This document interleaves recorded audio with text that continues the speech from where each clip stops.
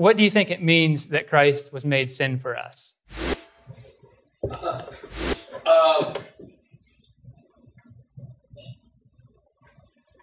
It means exactly what it said. Christ was made sin for us. I think to elaborate or extend is to dilute or appreciate. I don't. Sure. Yeah. Thank you. What does that mean? What does it mean that Brother Hess is standing at the head of the congregation in the pulpit? Yeah. Okay. Thank you. So, in English, the English language, we don't say that. What's your name, brother? Slips me. Brother Jason is sin. We might say he's sinful, but that's not a way that we use the English language. So the question is, what does it mean for Christ to be made sin? Well, there's a Greek word there, and it's called, I don't know how to pronounce Greek, but hamartia. And there was a Greek translation of the Old Testament which uses that word 94 times. And the word hamartia translates the word sin offering. So in the Old Testament, there is a sin offering that's prescribed by the Mosaic Law. So I believe that Paul, he read the Greek New Testament, he quoted from it. I believe that what he's saying is Christ has made our sin offering, or offering on behalf of sin. So our point of need as humans is that we are sinful. We need our sins washed away. The way the scriptures tell us that our sins are washed away is Jesus' blood cleanses our sin. And so he was made an offering on behalf of sin to wash our sins away, to make us a new creation. So I believe that verse, but maybe you haven't heard it explained that way before. I don't think that's convoluted. I think it's a simple explanation. But that's why we're having a discussion about the atonement, because there are people that believe one way and there's people that believe another.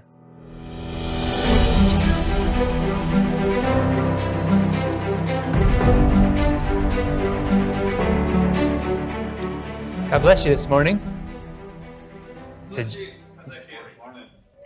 a joy to be with you all and to see your faces and fellowship together. Apostle John said that our fellowship is with the Father and with his Son, Jesus Christ. And that's what draws us together here this morning.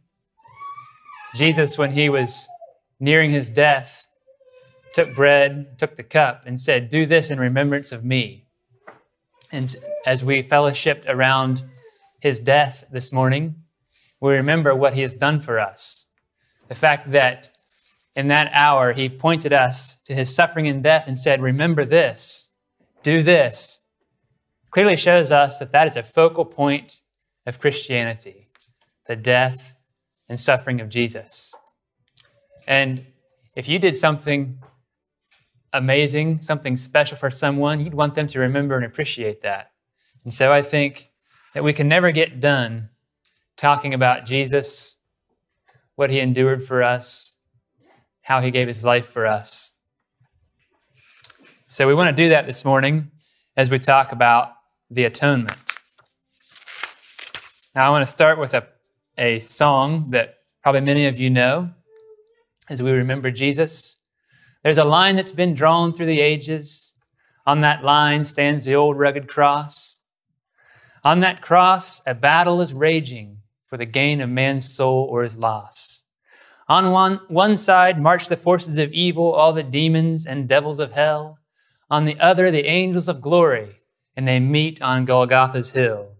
The earth shakes with the force of the conflict, and the sun refuses to shine, for there hangs God's Son in the balance. And then through the darkness he cries, "It is finished." The battle is over. It is finished. There will be no more war. It is finished. The end of the conflict. It is finished. And Jesus is Lord. Now, I remember a dramatic moment in my life a number of years ago. There was two groups of people who had been in conflict with each other. Ideological conflict had been building over several decades. And now it had come to a moment of crisis. So I got to sit there watching a drama unfolding of two sides struggling with each other as the conflict reached a particular moment of explosive outcry. And then following that moment, there was silence. And we sat there, and the friend beside me leaned over and said, "What just happened?"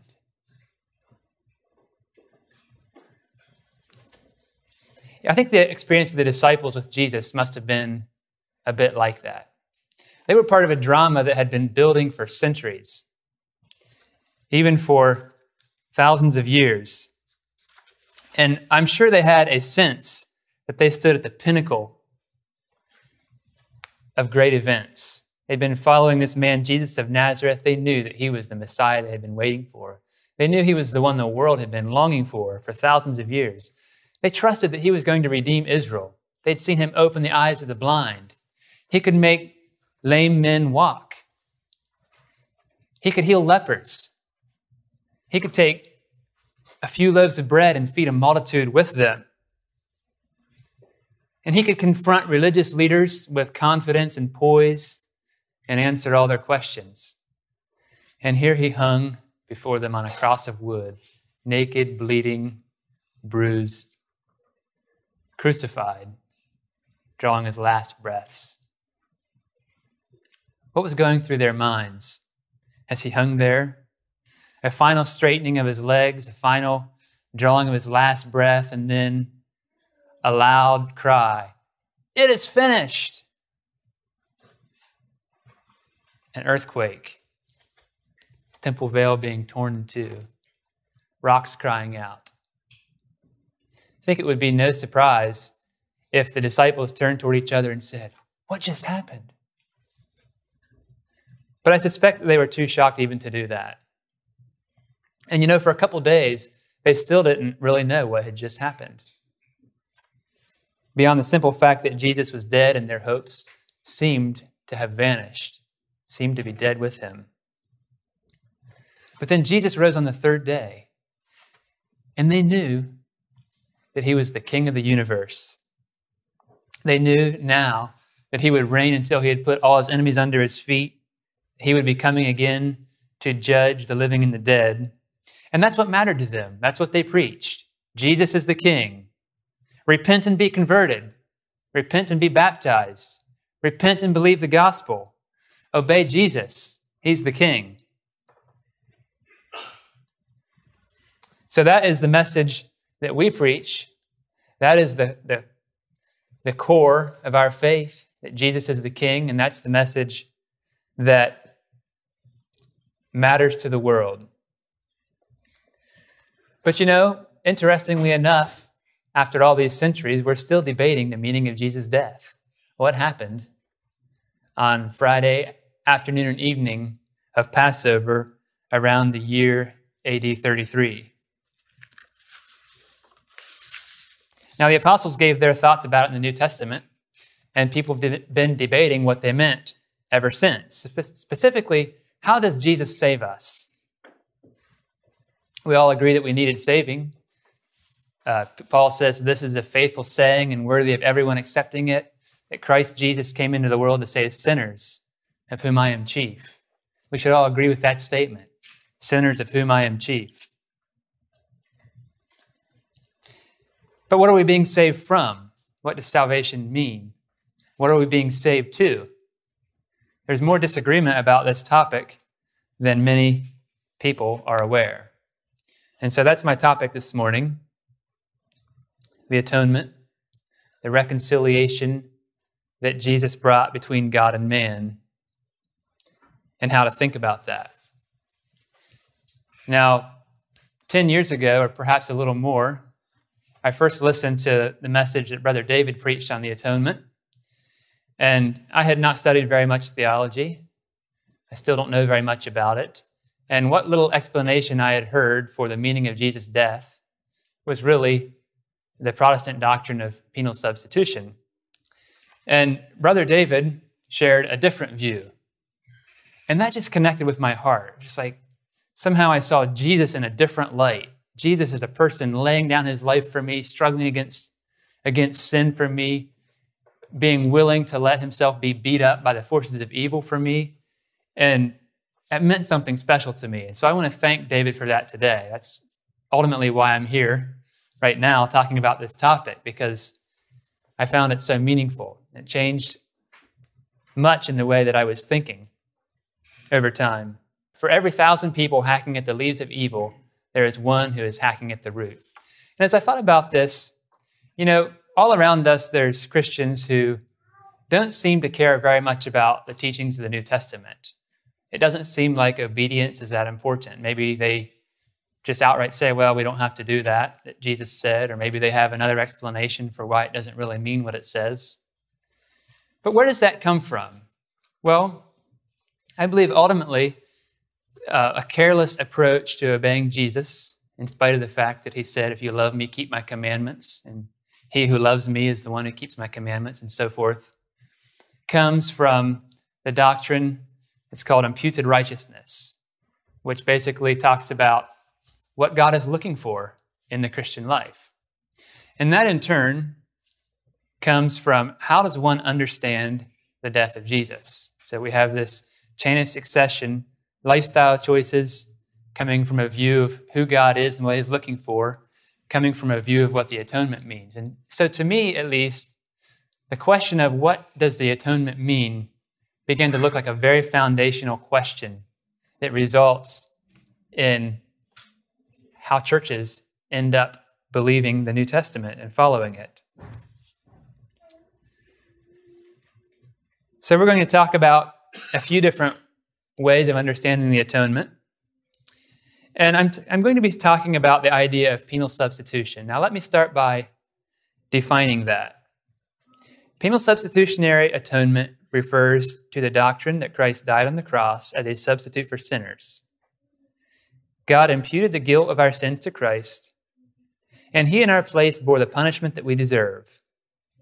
This was a full payment for sins, which satisfied both the wrath and the righteousness of God, so that he could forgive sinners without compromising his own holy standard.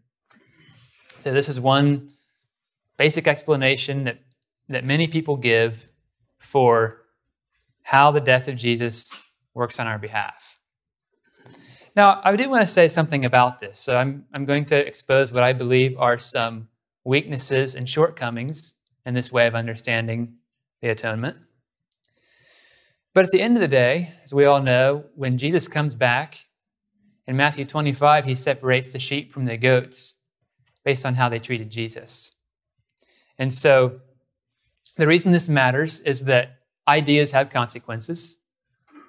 And what you believe about this often does have a practical outworking that may not be the best.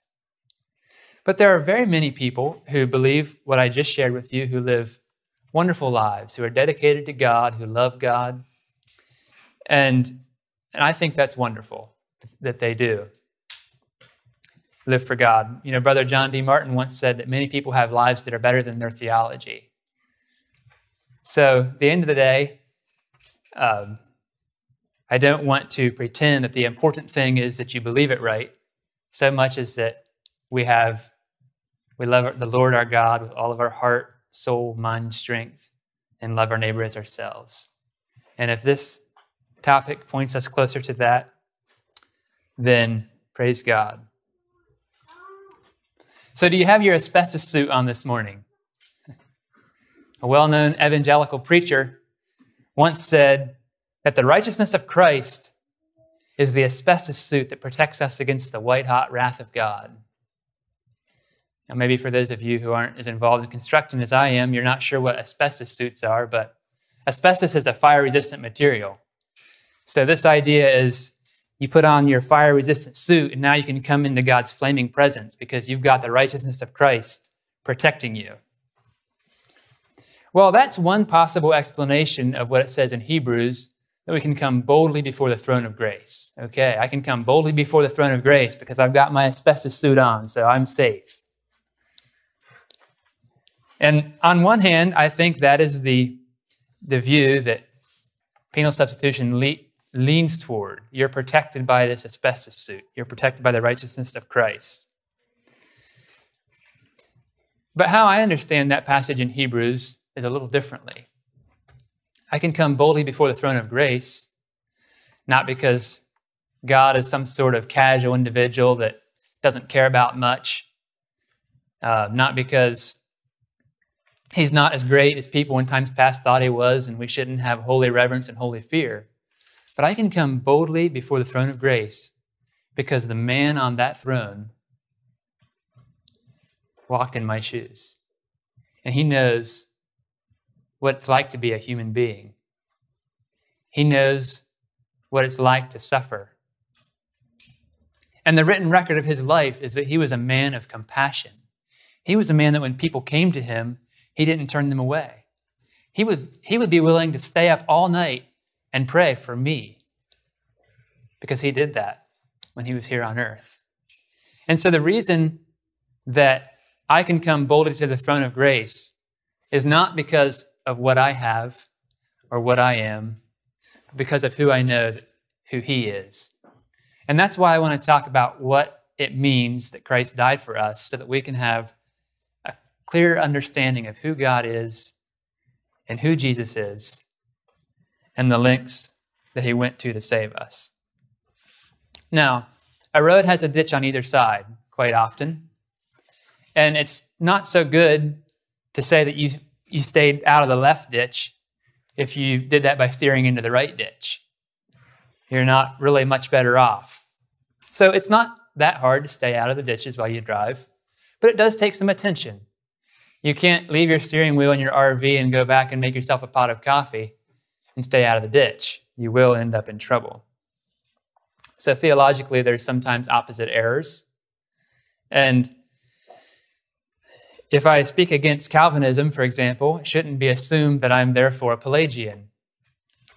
And if I speak against Arianism, you shouldn't assume that I'm a modalist, if those terms mean anything to you. So the reason I have spoken and written against penal substitution is because in the circles that I walk in the world around me that I have interacted with, that's the dominant theory about the atonement. But I've also found that I need to be clear I'm not ending up in the other ditch. So there's a large group of people that don't believe in penal substitution, and those are the theological liberals.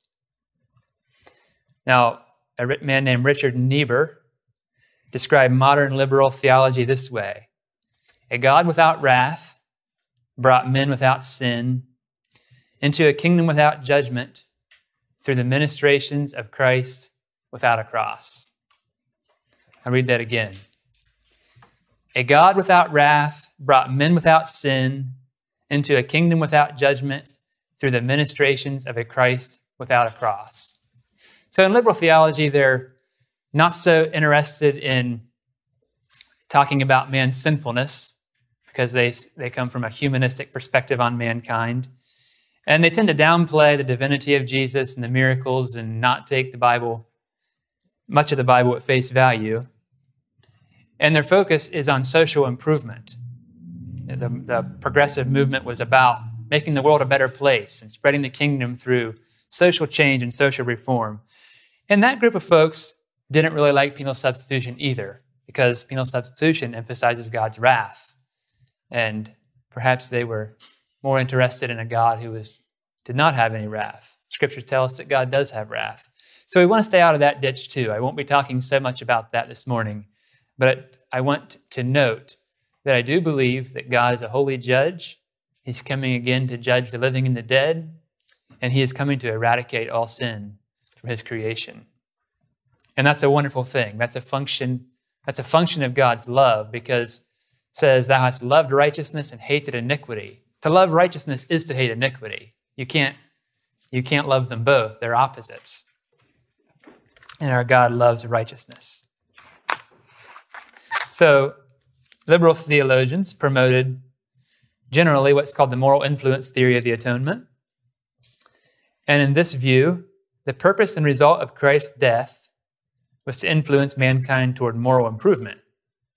This theory denies that Christ died to satisfy any principles of divine justice, but teaches instead that his death was designed to greatly impress mankind with a sense of God's love, resulting in softening their hearts and leading them to repentance.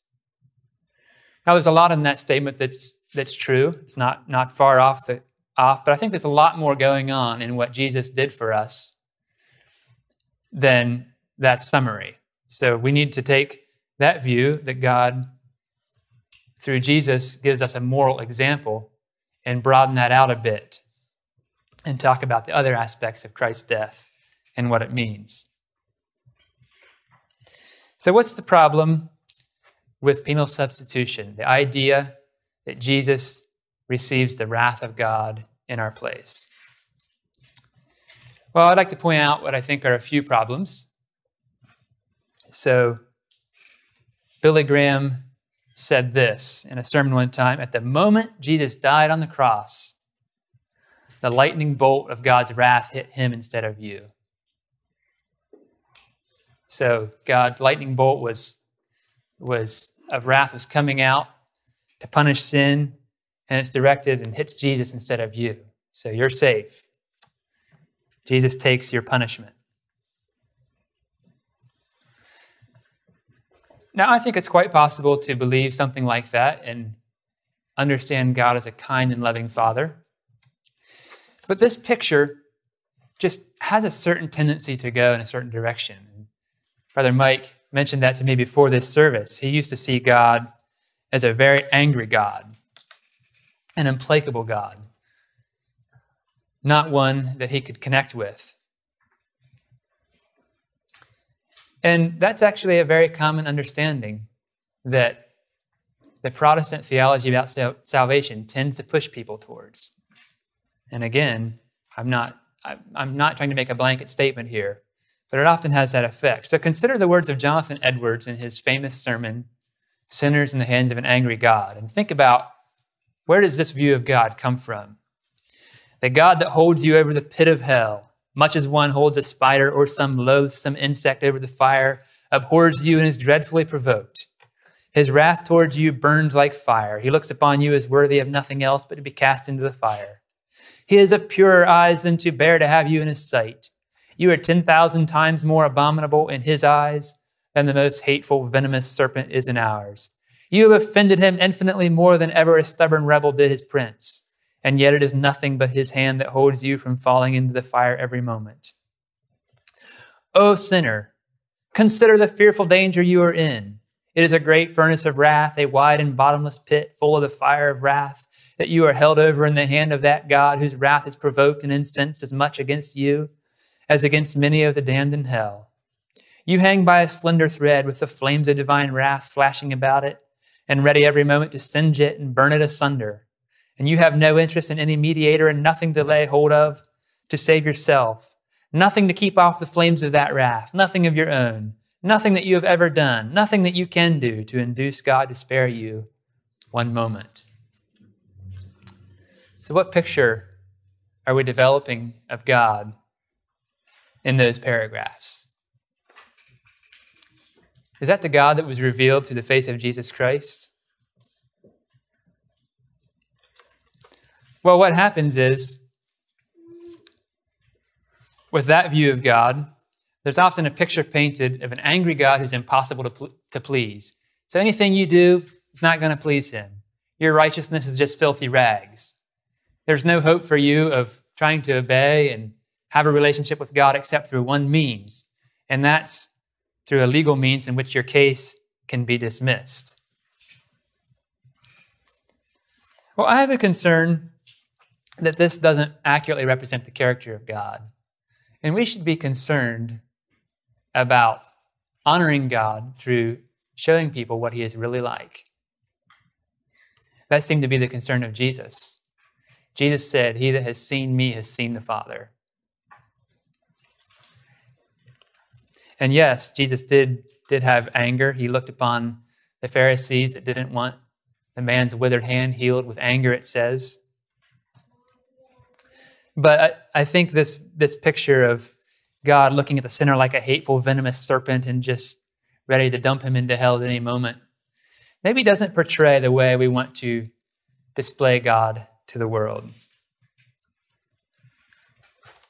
One wonders why that picture of God, a God of that picture, would bother to save anybody. It's like he's licking his chops in anticipation of pouring out his vengeance, ready to pounce.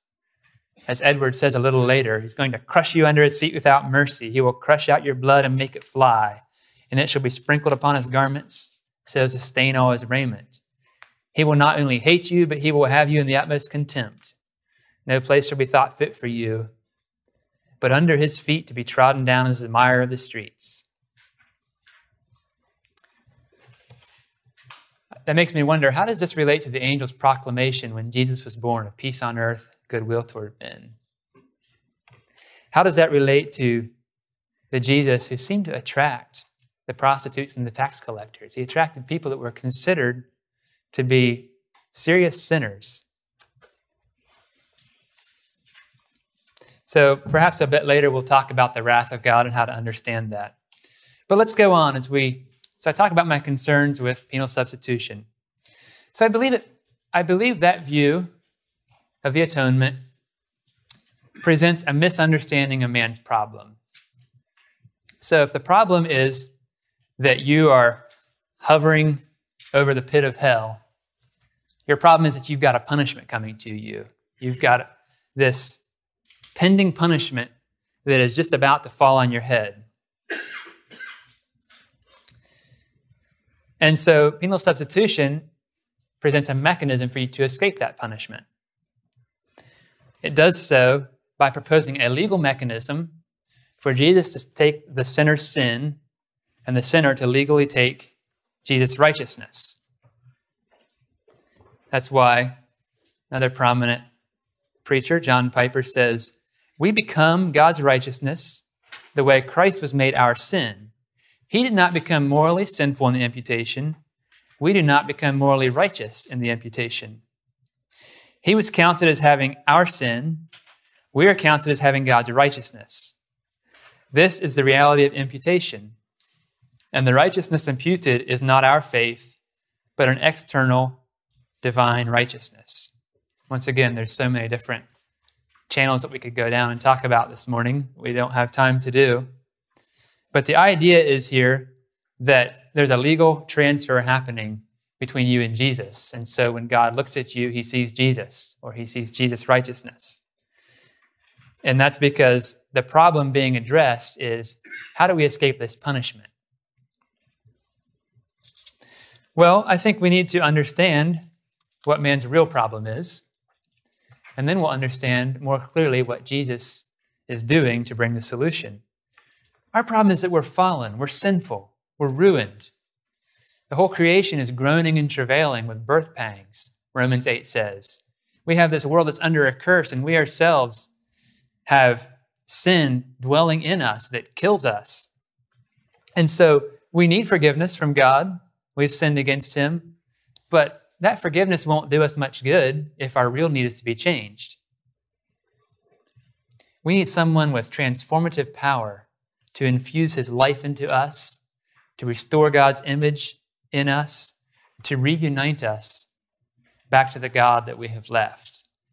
We don't simply need a legal mechanism to be declared innocent. Now, the view that man's problem is his pending punishment leads to a truncated gospel, or maybe we could say a reductionistic presentation of the gospel.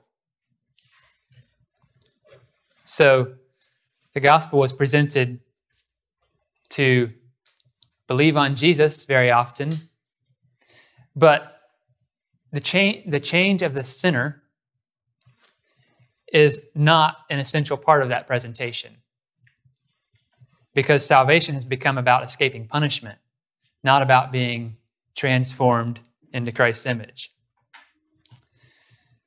So the penal substitution view of the atonement talks about our sin and God's righteousness, but it has very little to say about the incarnation, the resurrection, and the ascension of Jesus as part of his redemptive work. It doesn't say very much about the defeat of Satan and the restoration of creation. Now, you can add these things in to a presentation, but they're not necessarily part of the package. They're not firmly linked to it. And then the next concern I have is that penal substitution, because it makes salvation available on legal grounds, provides a legal basis for salvation, easily allows for ideas that obedience is optional. So the question really becomes, Is God looking for a legal acquittal of the sinner? Or is he looking to redeem and restore the man so he can have fellowship with him? So how should we understand the atonement? Well, let's talk a little bit about the wrath of God, because I do believe it's important that we understand that God has wrath. However, scriptures say that the wrath of man does not work the righteousness of God. His wrath is not like our wrath. Our wrath is often connected to personal agendas, toward feeling offended because people have hurt us. And our wrath is usually impure, unless we're simply observing someone hurting someone else and we're feeling offended for the sake of the person who is hurt.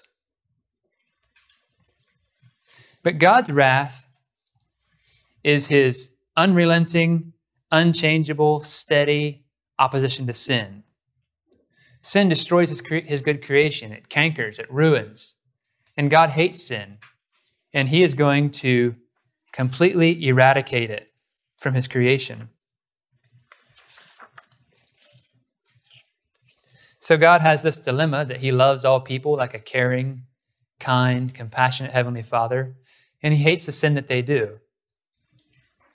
And he will eradicate all sin. The day is coming in which all sin will be eliminated from God's creation. But till then, God is meeting sinners in mercy in every possible way, doing everything he can to save them. He's not willing that any should perish, but that all should come to repentance. Like the father who went running to his prodigal son, the moment that someone repents and turns to Jesus or to God, he goes running to meet him. But God doesn't force love. To do so is not loving. That would be a paradox. And so for those who ultimately reject God to the very end, in the day when God destroys all sin, that will involve the destruction of sinners who will not repent. Malachi 4:1 says, "For behold, the day comes that shall burn as an oven, and all the proud, yes, and all who do wickedly shall be stubble. And the day that comes shall burn them up, says the Lord of hosts."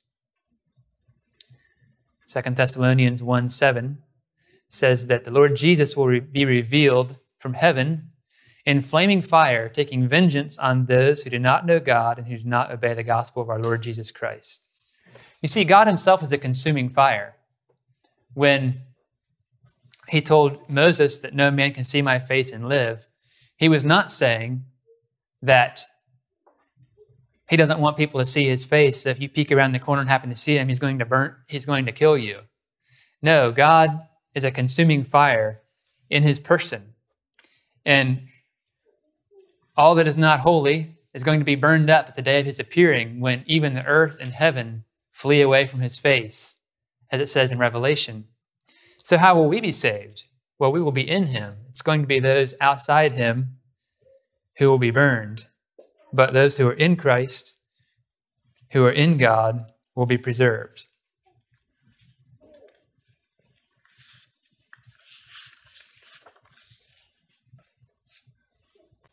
Okay, so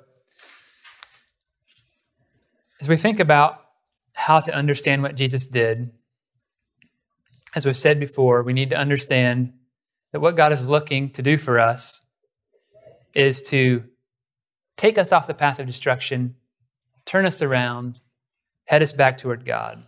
It means to have the life of God, which the sinner has lost, implanted back into him.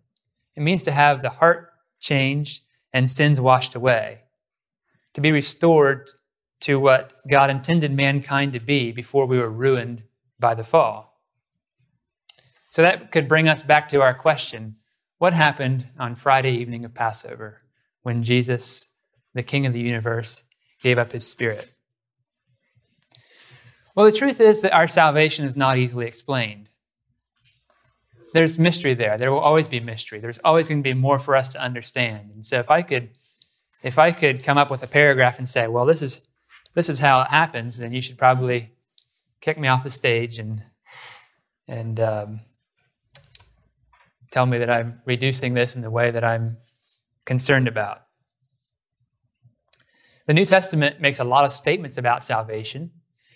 And it tells us many things about the why, but not the how. So here's an example, Romans 14:9.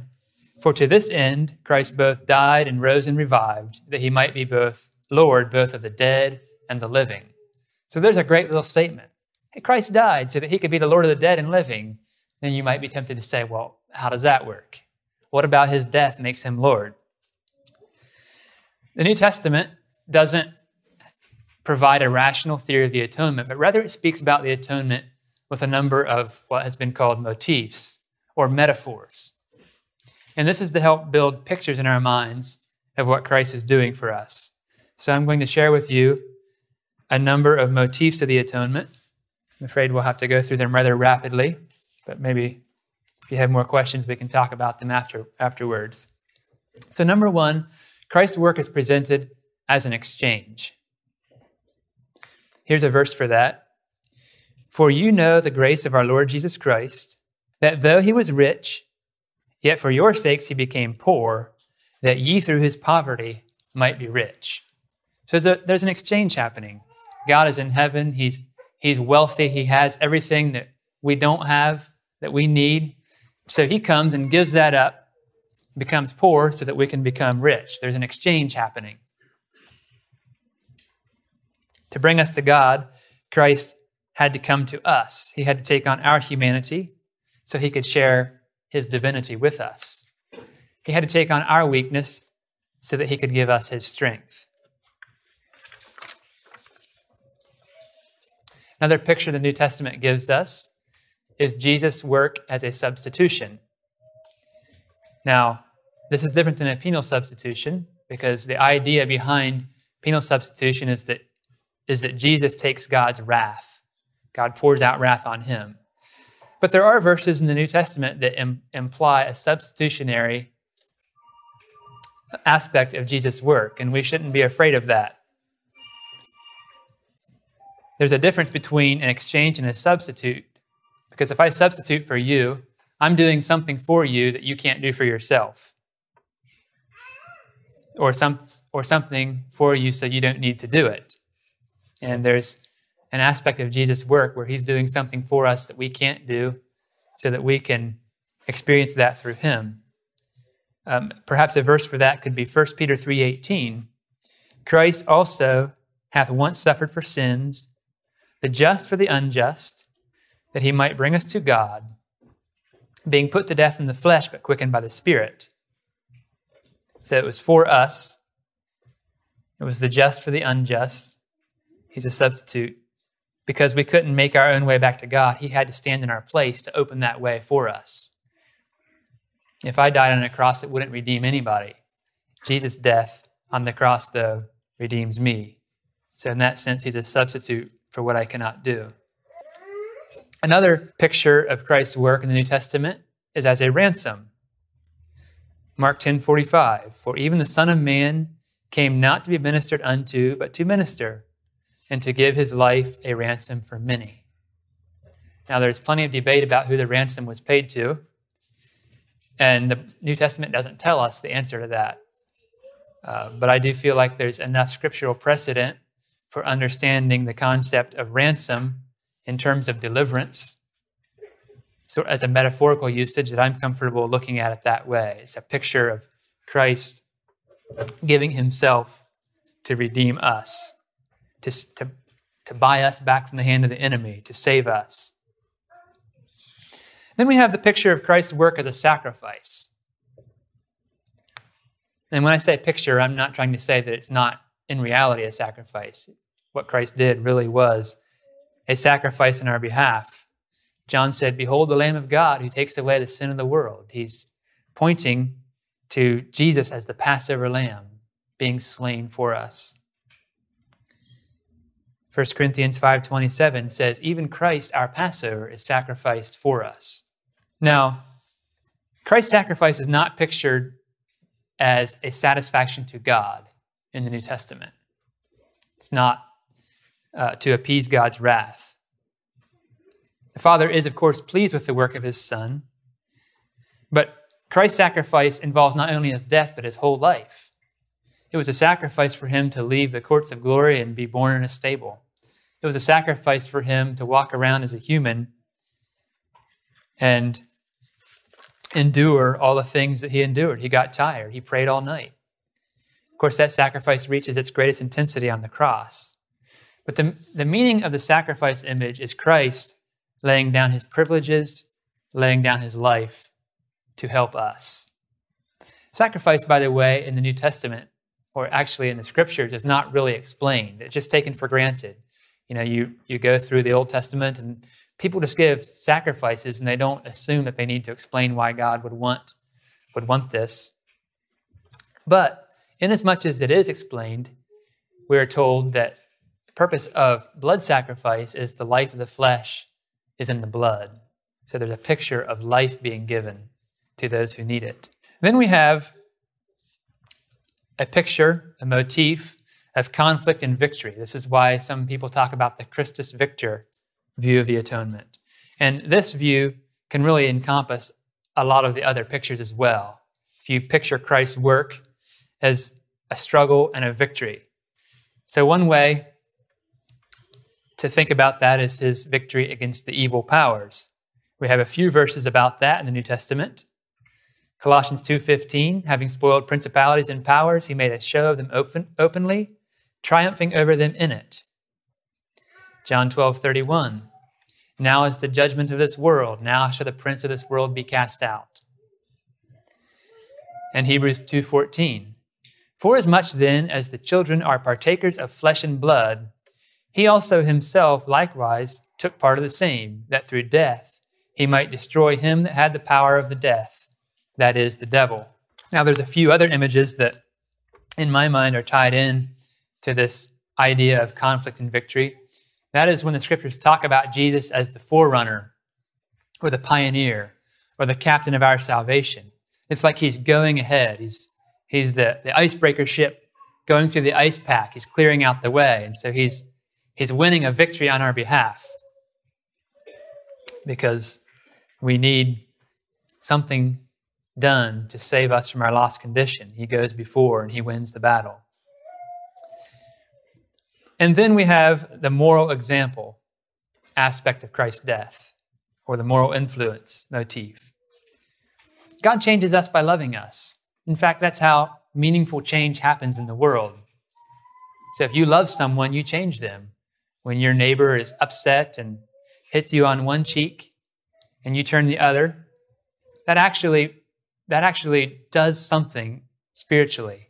Now, not every person who observes a non-resistant Christian has his heart changed, but the gospel goes forward through the example of Christians living out the life of Christ.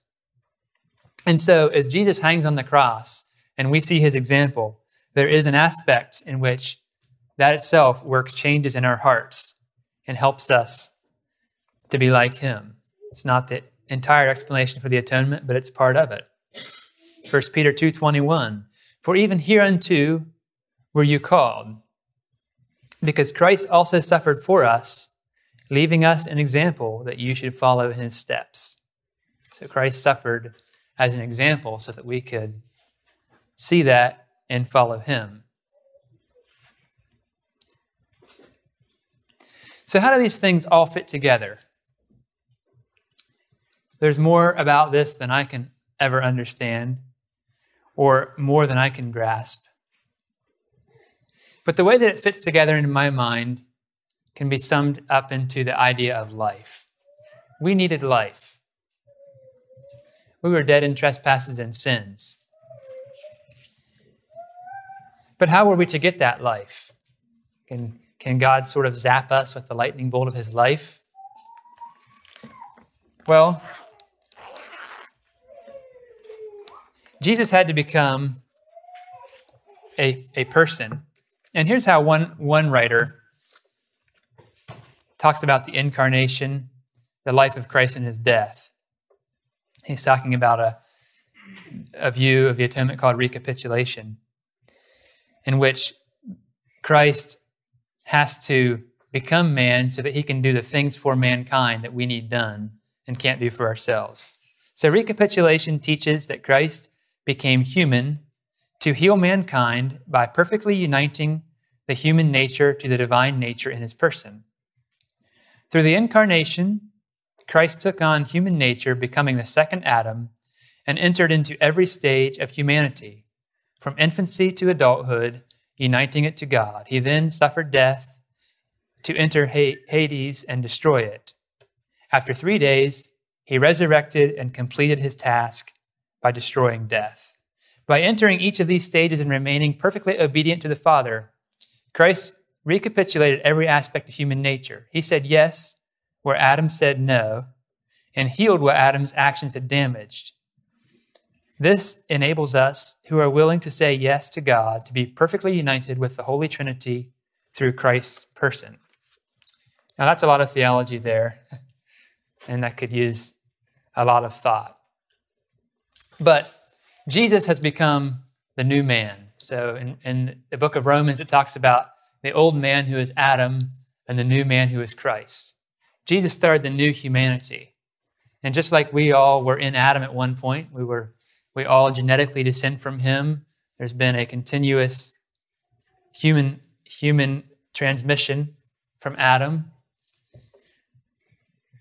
Christ has become the pioneer, the forerunner, the captain of the new humanity. And he has done all those things that we humans in our sinful flesh, in our weakness, and our fallen nature cannot do. And so the way he helps us to become what we are to become is through unity through him. That happens through his Spirit. His Spirit is joined to our spirit. And he can help us do the things that we need to do because he went through them. It says in Hebrews that he was tempted in all points like as we are, yet without sin. That's why he is able to be our high priest.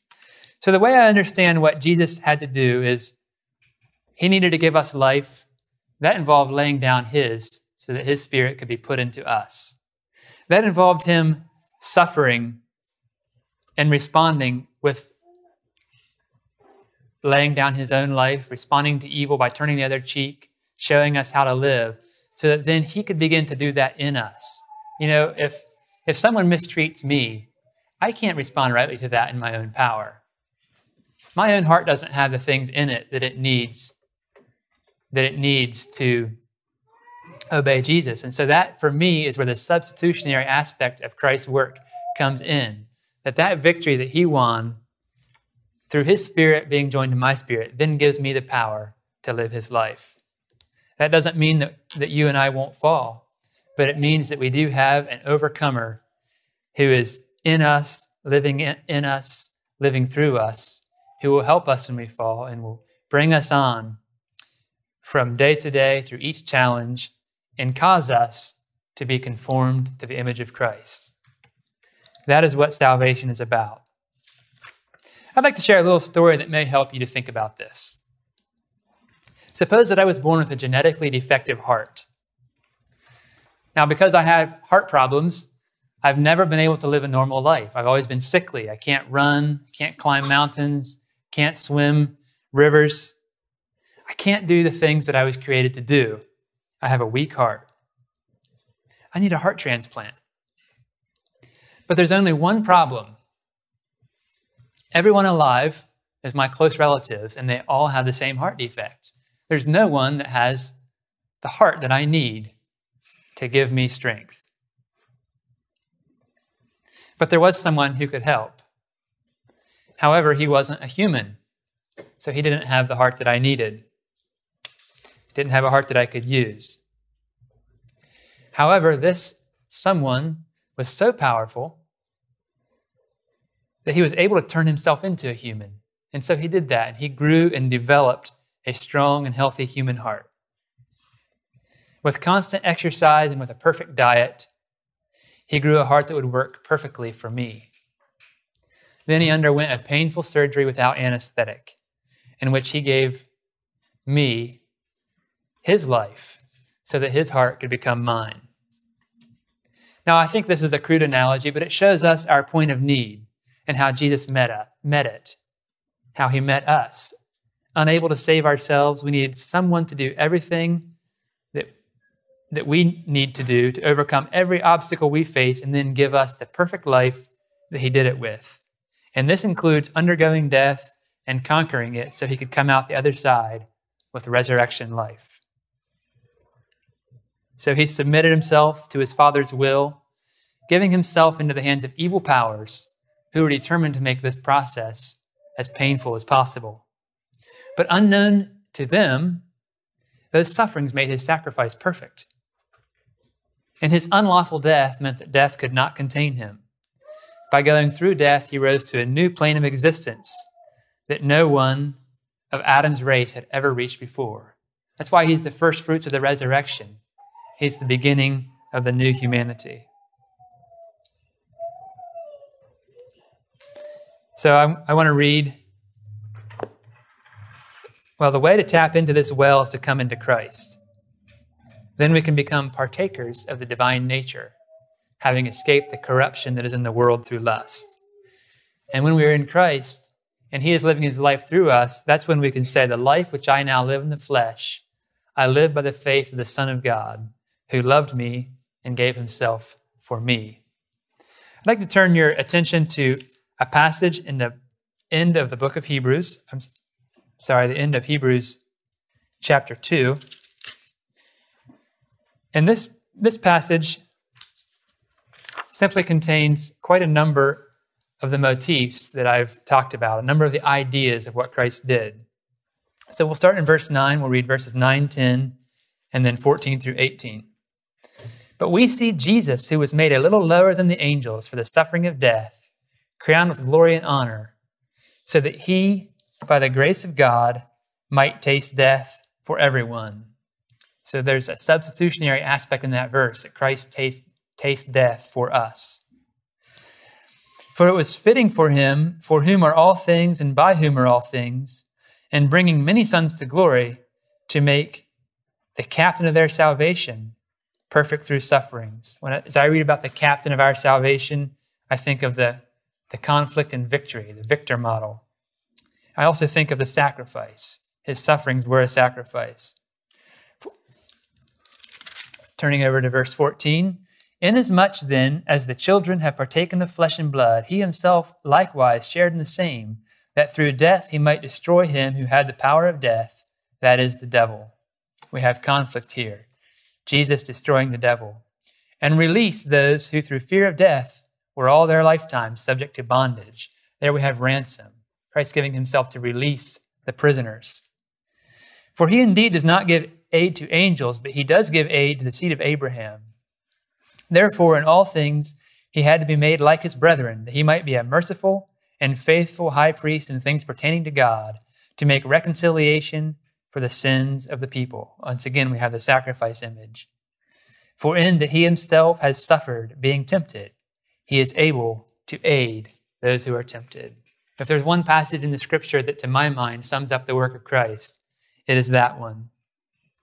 So this is wonderful, but none of this will do you or I any good unless we consciously give our life over to Christ, let him wash away our sins, and begin to live his life in us and through us. It's his Spirit which meets our points of need and ultimately will make our bodies alive in the great day of the resurrection. So in my heart, the battle was raging. Not all prisoners of war had come home. They were battlefields of my own making. Didn't know that the war had been won. Then I heard that the King of the ages had fought all the battle for me, and the victory was mine for the asking. And now, praise his name, I am free. It is finished. The battle is over. It is finished. There will be no more war. It is finished. The end of the conflict. It is finished. And Jesus is Lord. So that's what I had to share. Would you like me to open it up for questions? Yes. Okay. I don't know if I can answer them, but I can try. I have never heard the phrase penal substitution till this very morning.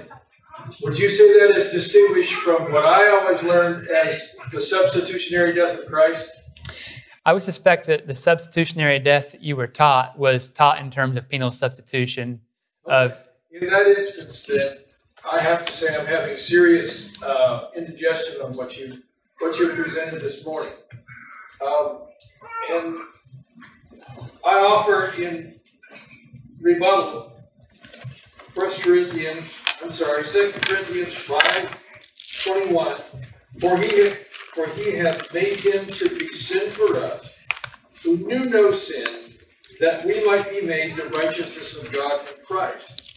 There is a clear substitution, there is a clear exchange, and my sense, when I walked in here this morning, and after having heard you, is that without the substitutionary death of Christ, Christianity evaporates like a film of water on a hot driveway. Would you like to have a dialogue about that? We can try. Sure. Yeah, so maybe you missed, I said Christ's death is substitutionary. That's another issue. I mean, you talk about penal substitution, and then you use, I don't know, I didn't count them. How many references to substitution in the scriptures that you brought up? Like I say, I'm having indigestion. Maybe I don't understand you. Sure. Well, let's see if we can understand each other. So what I've spoken against is the idea that what happened to Jesus on the cross was the wrath of God being poured out on him. And what I have attempted to show is that what Jesus was doing was winning a battle for us against the forces of evil and perfecting human nature. Now, if we go to 2 Corinthians 5:21, I'll share with you how I understand that passage. So, what do you think it means that Christ was made sin for us?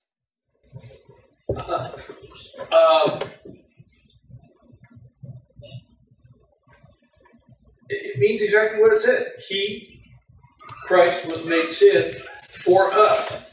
I think to elaborate or extend is to dilute or vitiate. I don't get it. Yeah, thank you. Why is there, what does that mean? What does it mean that Brother Hess is standing at the head of the congregation in the pulpit? Yeah, okay.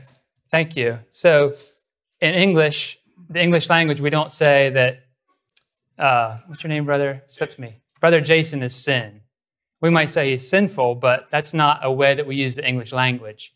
So the question is, what does it mean for Christ to be made sin?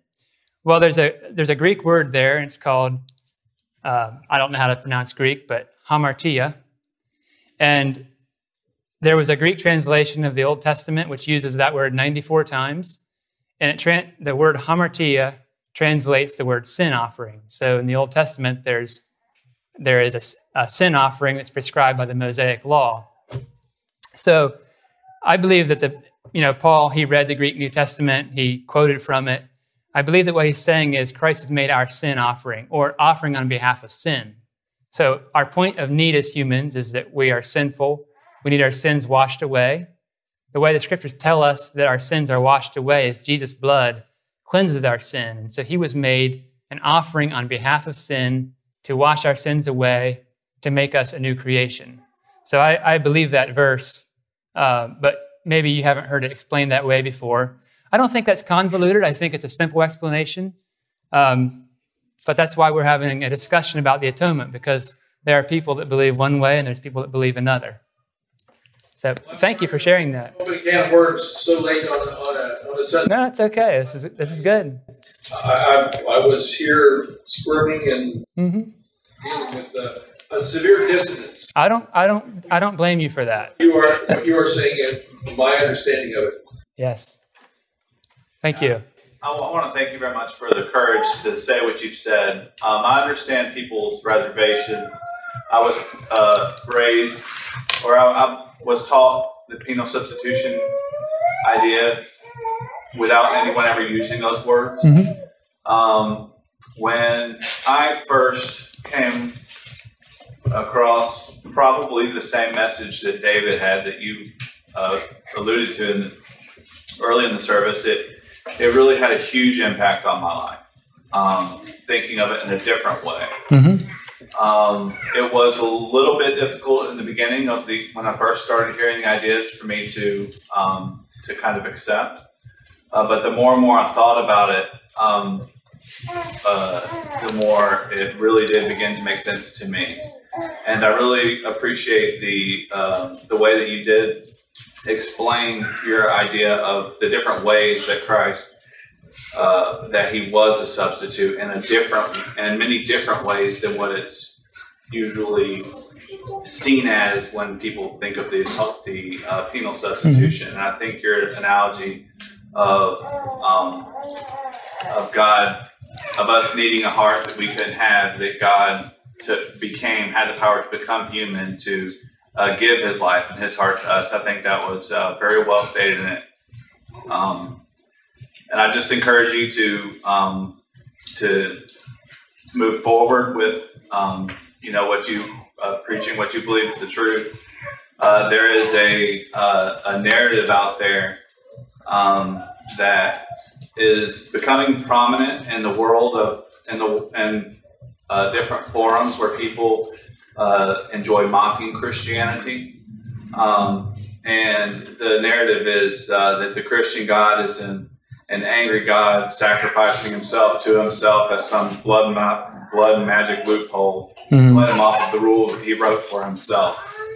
And it is a mockery that stems from, that I think paints God in a light that is not him in any way, but it stems completely from the idea of penal substitution. So I just want to say thank you very much for sharing your message today. It was a blessing to me. Thank you. I'd like to say I appreciate that. Dan, just to help you, maybe we can schedule some Sunday schools in the months ahead and talk about some of this. It literally took me 7 years to grasp it. I mean, when I first read the early Christians, I didn't get it at all. I mean, it was like I couldn't get my hand around it. Just what I saw was not a single one of them had any grasp of penal substitution, of God punishing Jesus instead of punishing us. And but I didn't get it. I mean, it didn't make sense. And I mentioned it to a number of people, and finally, like I say, some others helped me to see what they were saying. But it was 7 years. So if what you heard today sounded strange, he's just giving a brief introduction. I mean, I used 3 hours in my CDs, and even then, I was bombarded with questions for years on it. So it is, you did a wonderful job of summing it up in an hour, but I can understand why for somebody like myself who grew up never hearing that, and you read those same verses through different eyes because they've always meant that a certain thing to you, and you think you're just reading it straight. And it doesn't dawn on you that that same verse could mean something entirely different to other people. Let's have some more dialogue on this. And at the end of the day, if somebody wants to embrace penal substitution, it isn't a dividing point in our church or any church.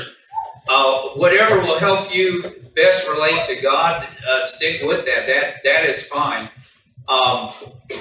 For me, it was very releasing, but it took me, like I say, 7 years of struggle. So a lot of you got it a lot quicker than I did. And Dan, I'm just going to say, don't. As I forewarned you guys a couple weeks ago, this might shock you, and don't walk away mad. But let's talk about it some more, and get some of those questions answered. But again, if it never satisfies you, then don't worry about it. Like I say, it's never going to be a requirement in this church that you got to have a certain view of the atonement. And I want to say, Dan, thank you for bringing that up. It takes courage to voice concern, especially in a public space. So I appreciate that about you. At the very least, you'll be prepared because I won't be the last one to bring that up. Yeah. I want to say that as I hope I made clear, I don't consider this to be a point that I divide with anybody over. I cheerfully fellowship with people that see this issue differently than I do, because to me, it's about our fellowship around Jesus and following him. What I have simply tried to say is that ideas have consequences, and so we wonder why is Christianity today the way that it is? In my view, this issue has led to this view, which has led to this situation. And so I see a logical train, but that's not to say that there's many people that believe in penal substitution who are more sanctified than I am. Of that, I'm quite confident, and probably trust God more and are better Christians.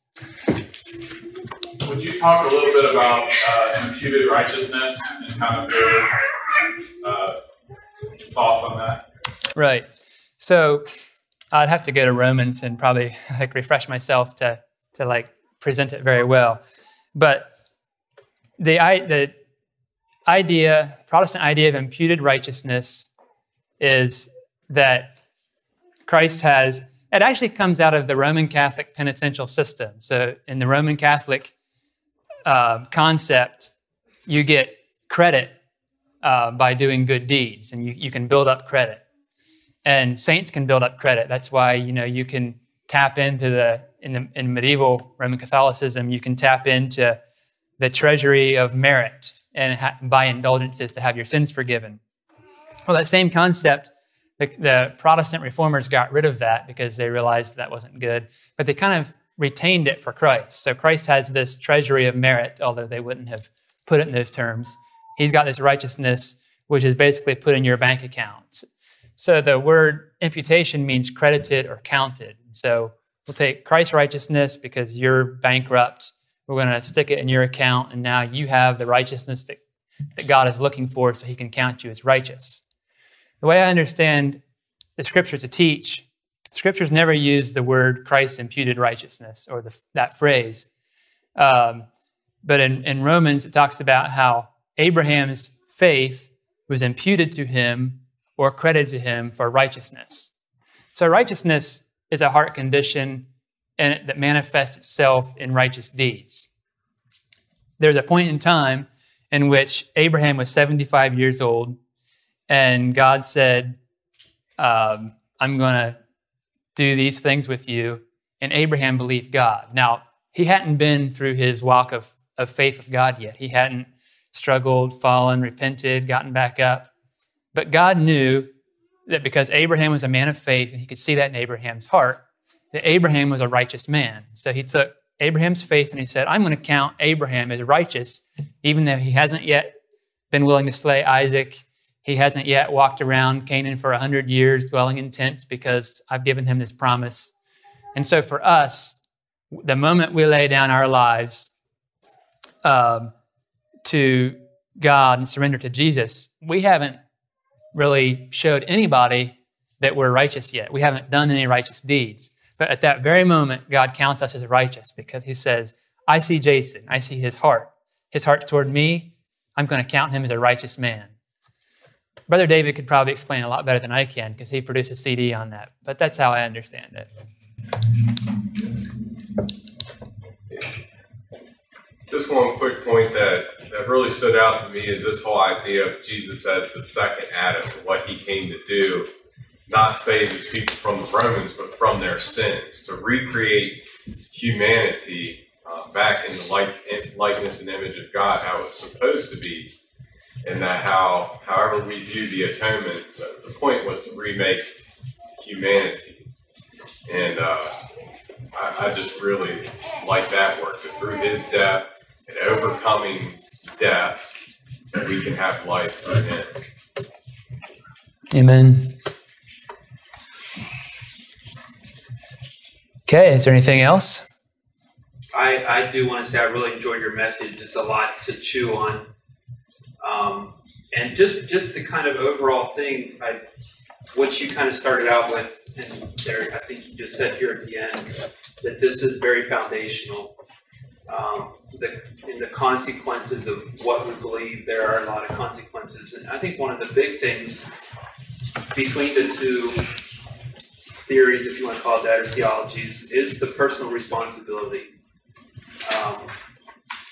Do I really believe that God holds me responsible to walk in obedience and to demonstrate what He is, to demonstrate His goodness and His commands?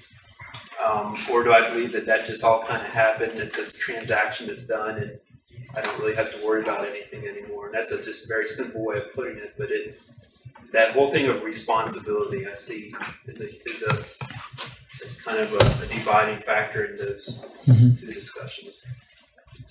Thank you.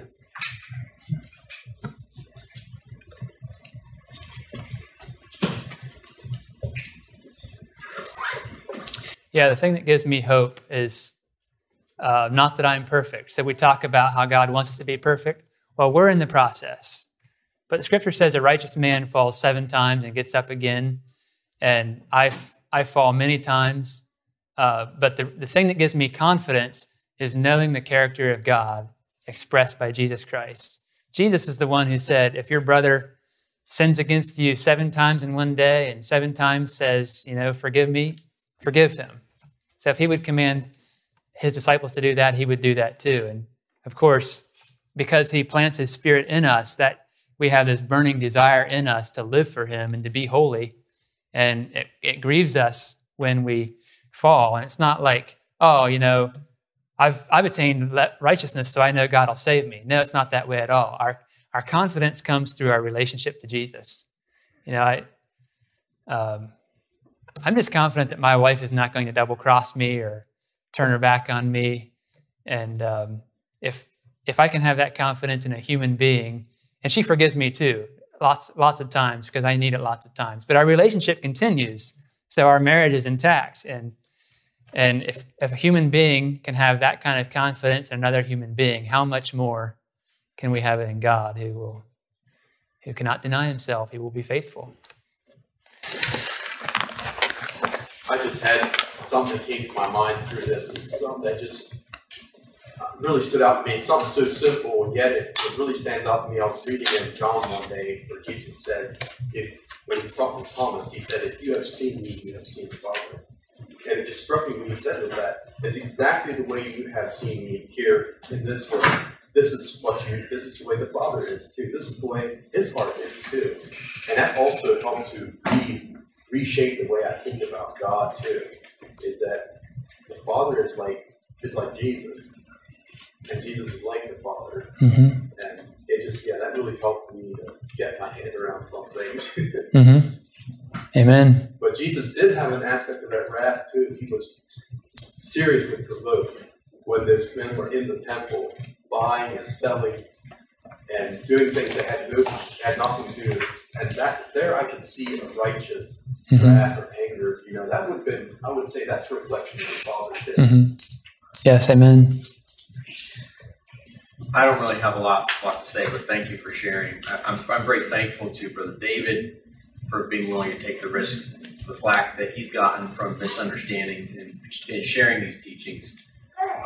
Like you said, I really appreciate the balance you're trying to bring to it, that this is not a division line of heresy type of thing, but we decide heresy by the fruit that it produces in a person's life, not their theology.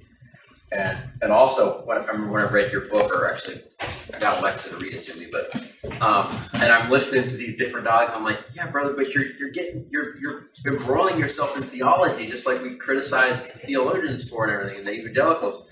And it really blessed me at the end of the book. There, you brought it back and said, really, we don't know it all, like you mentioned this morning, but that whatever we believe about the atonement, what Jesus tells us, he came to save us from our sin.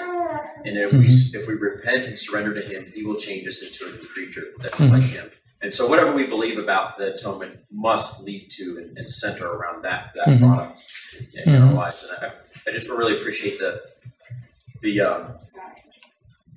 teaching about the truth, that it does matter and the perspectives do bring forth fruit. And it does matter in ways, but at the end, we don't have to understand this all. And when we start thinking we got it all figured out, we probably are off track. So I really just appreciate that balance, and to encourage you to continue to explain and teach. And and demonstrate. Thank you. There is a sense in which I feel bad for writing a theology book, and I'm not a theologian, so it's not a very highbrow theology book, but there's this interesting thing in which, so ideas have consequences. So our lives are affected by the fact that we have a theological belief. Let's say Jesus said not to swear. It's a theological belief or about that scripture. And we act on that. And that influences how we live our life. There's also, so theology consciously affects how we live. There's a reciprocal effect that how we live affects our theology, but that is subconscious. So it works in reverse too. So if you